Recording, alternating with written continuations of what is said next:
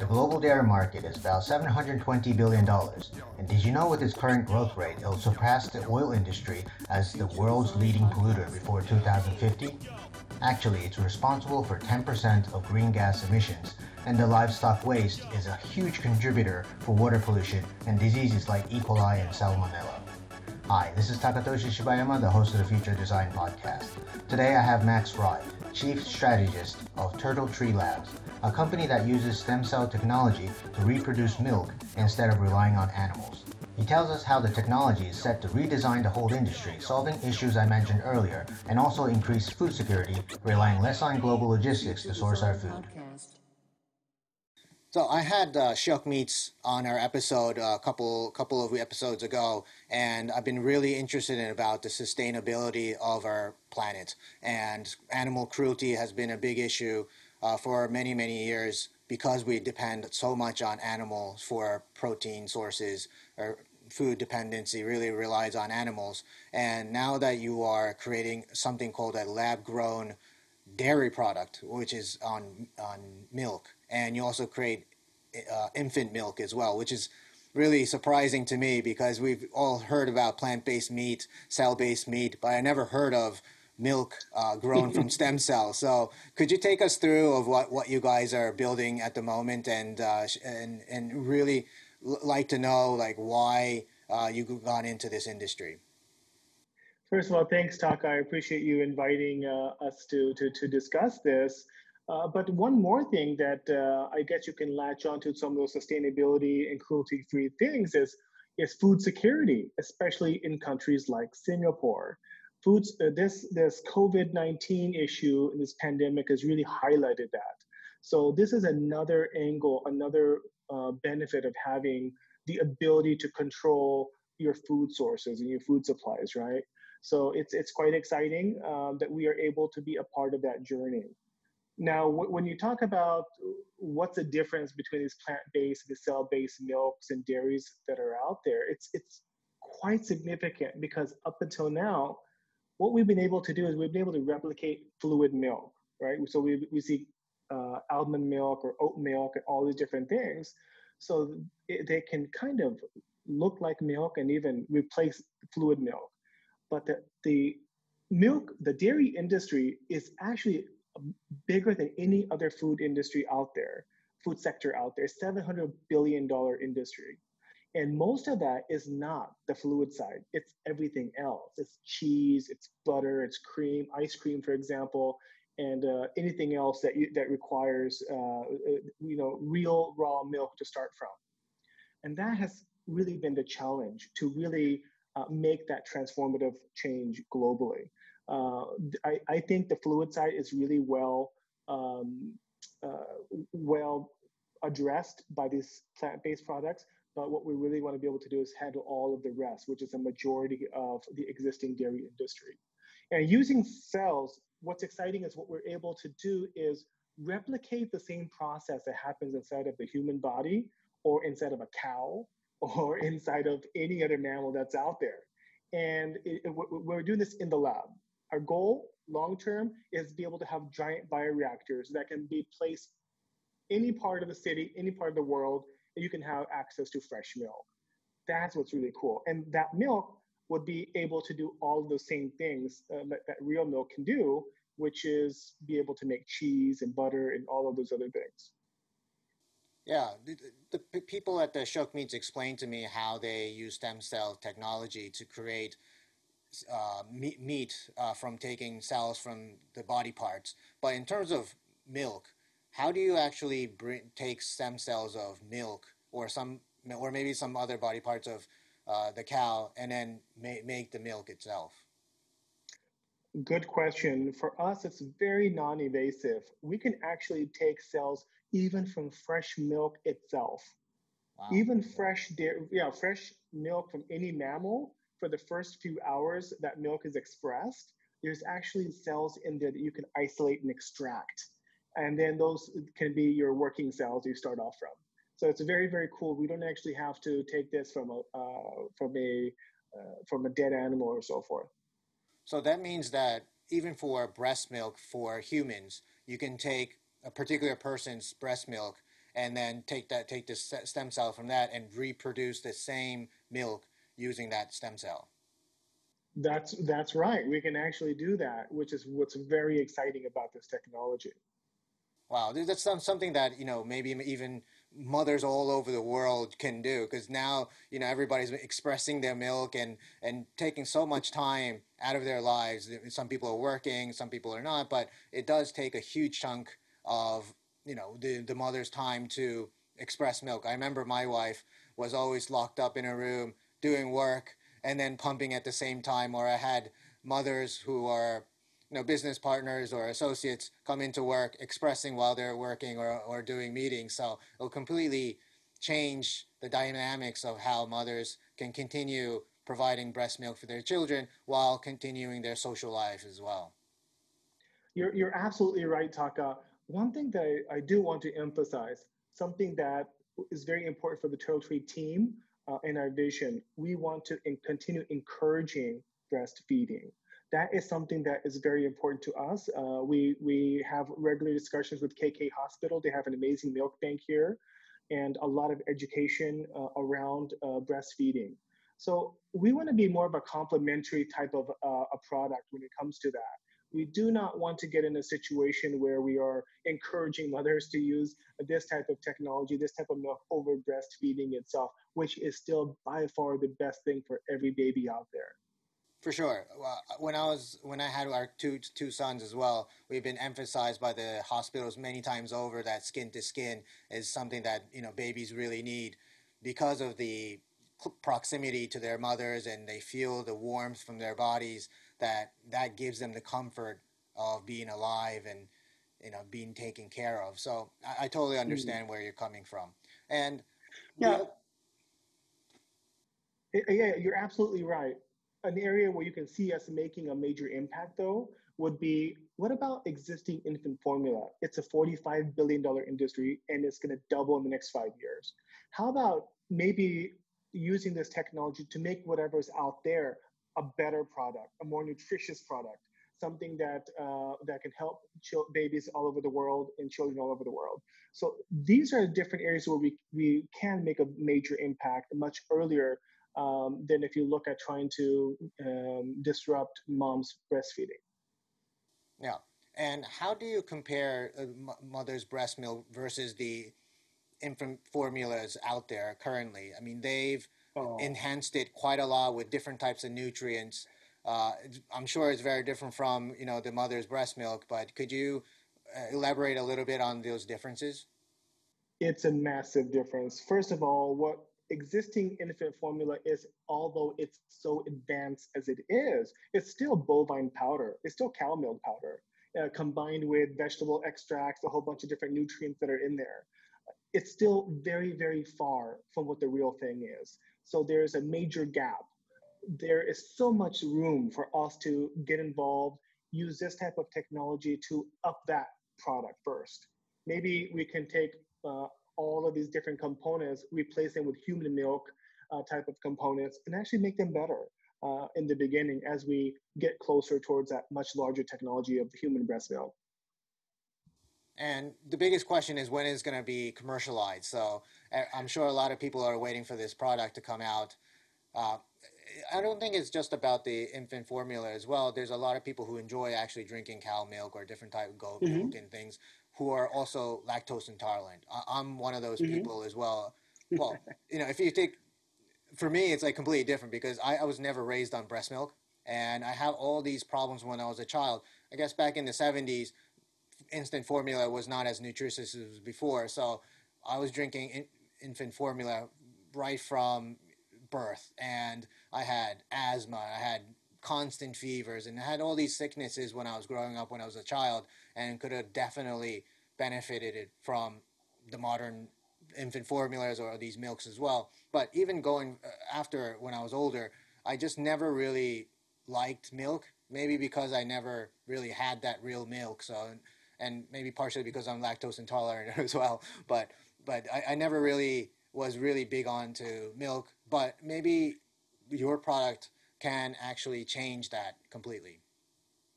That's what we're hoping to do. We definitely want to be to make it possible for people who are lactose intolerant to have access. Because what's really cool about science and biotech is you can actually turn off some lactose genes, for example, right from the beginning. So the milk that you're producing doesn't even have a lactose in there. So there's a lot of really cool stuff that we can do that, biologically, using the traditional method just wasn't possible. So there's some really cool things we can do. But outside of the infant nutrition area, I mean, there's still the $700 billion industry of dairy itself.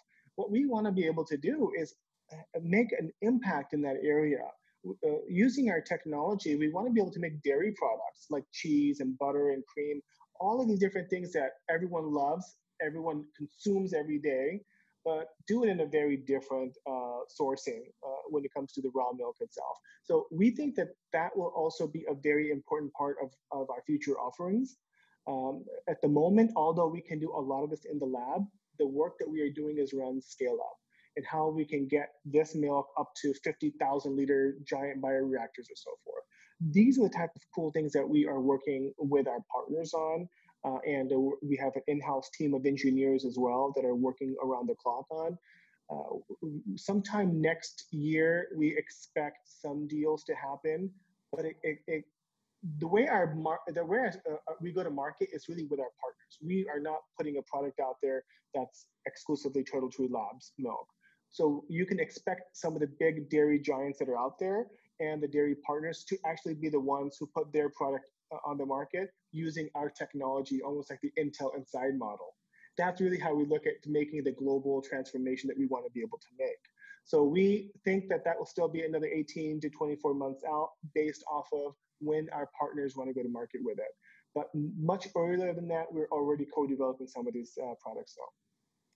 And how hard is it to scale your business? Now, I've asked these questions for other companies that are scaling, not on because they're not software businesses, right? Software business is so easy to scale, but your business requires a lot of scientists. You need a lab. You need to have these containers to create all this milk. I mean, it's a very still pretty bricks and mortar type of business in that sense. So how does how is scaling look to you as you grow your business? You're absolutely right.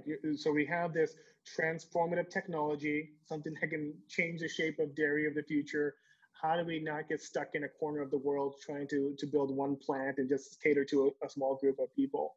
That's really why our go-to-market strategy is set up in a way that's very similar to ARM Semiconductors, for example. They're the biggest chip company in the world that doesn't actually make all the chips for the world.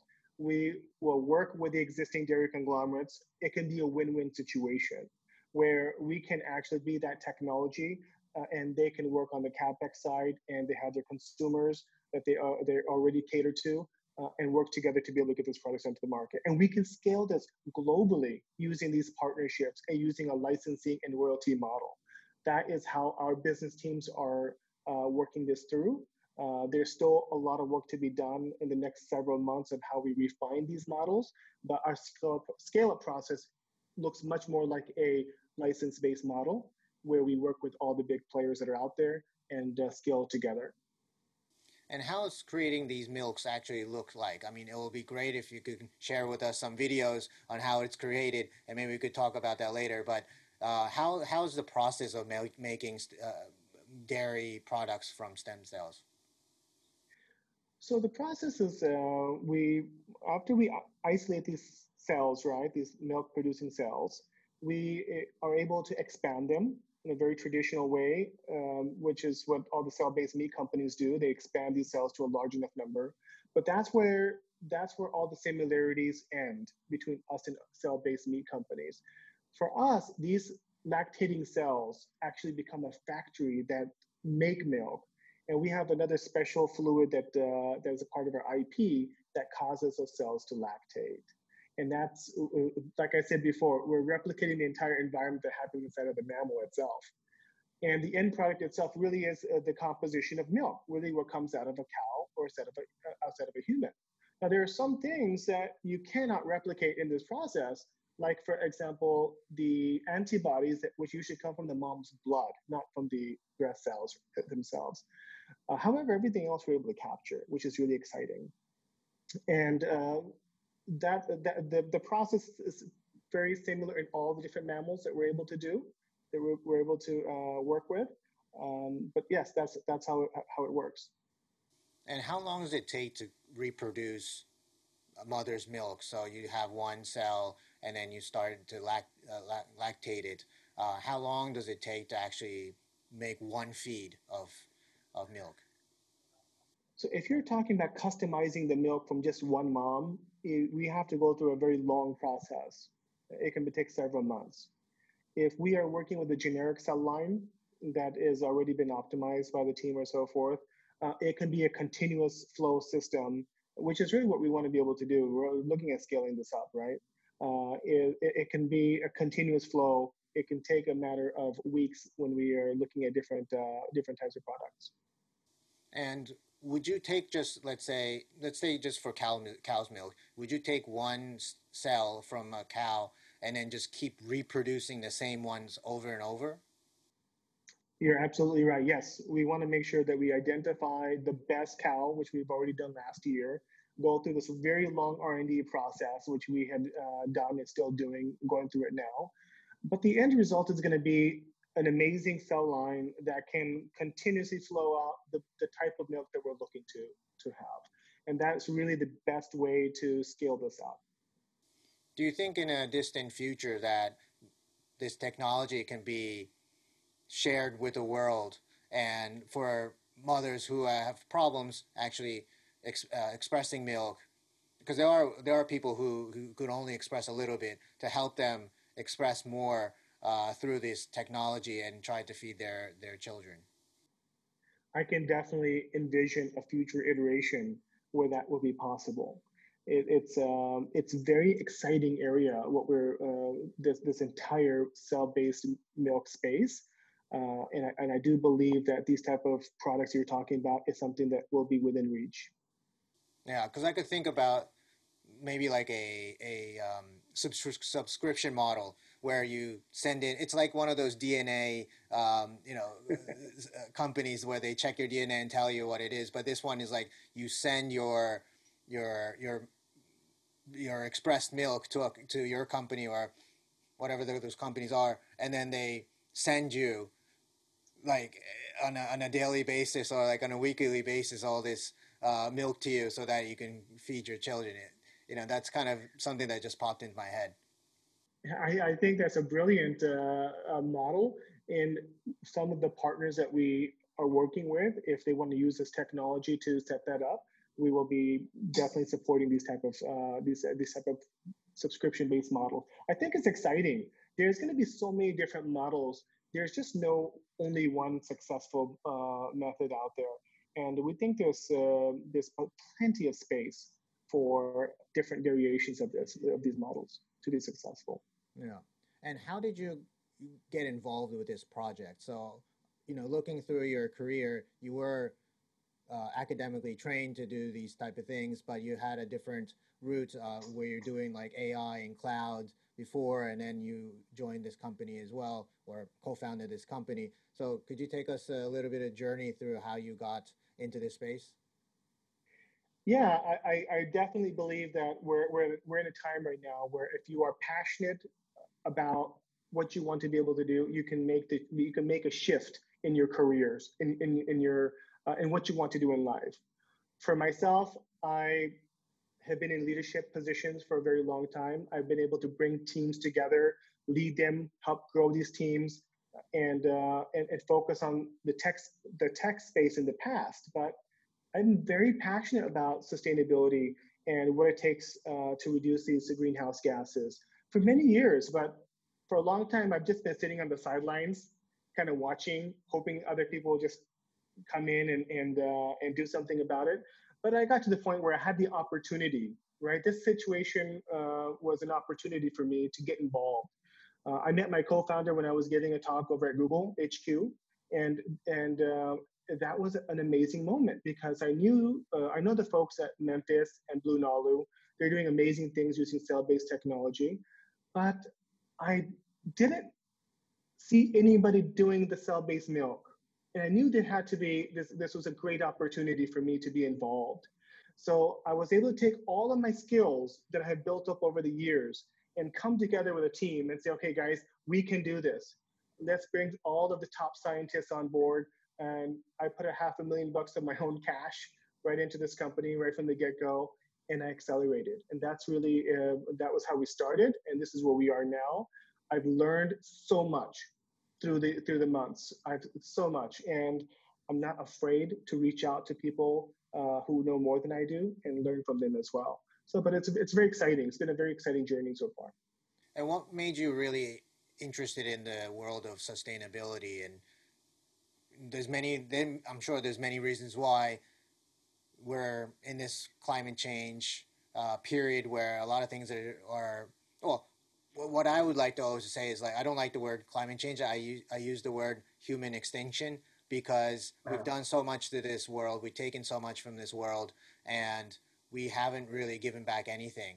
And we've been really selfish about how we've been living on this planet, and using animals, domesticating animals for our own good and all that. So, I think what we need to really think about personally, I think, is if you're going to start a business, why not do it for the betterment of society or the planet or things like that, and not just create another social media app or some dating app or whatever. Well, that's my personal goal. But what is that for you? There was a time in the early 2000s that I watched this movie called Climate Refugees, and I think for me that was like one of my a time in my life when I thought, holy cow, we have to do something about these issues, and it impacts people, it impacts entire regions and countries. And that was a time when I really started getting more involved into the space. I think that was around 2007. And since then, I've just followed it very closely. I spoke to a lot of folks about it, but I didn't really get the opportunity to jump in and do something about it until very recently, just a few years ago. And I love it. There's a lot of other books that I read over the years where they go into being able to do business for good, being a part of the circular economy. So I built up the strength to jump into this field over the years. It doesn't happen overnight. But I'm very passionate about it. If anybody who knows me knows that I live and breathe this. This is what I do. All I think about is this. So because I love it. That's fantastic. And what is next for Turtle Tree Labs? What's your next step? You recently got funding about $3 million. So what's next for you guys?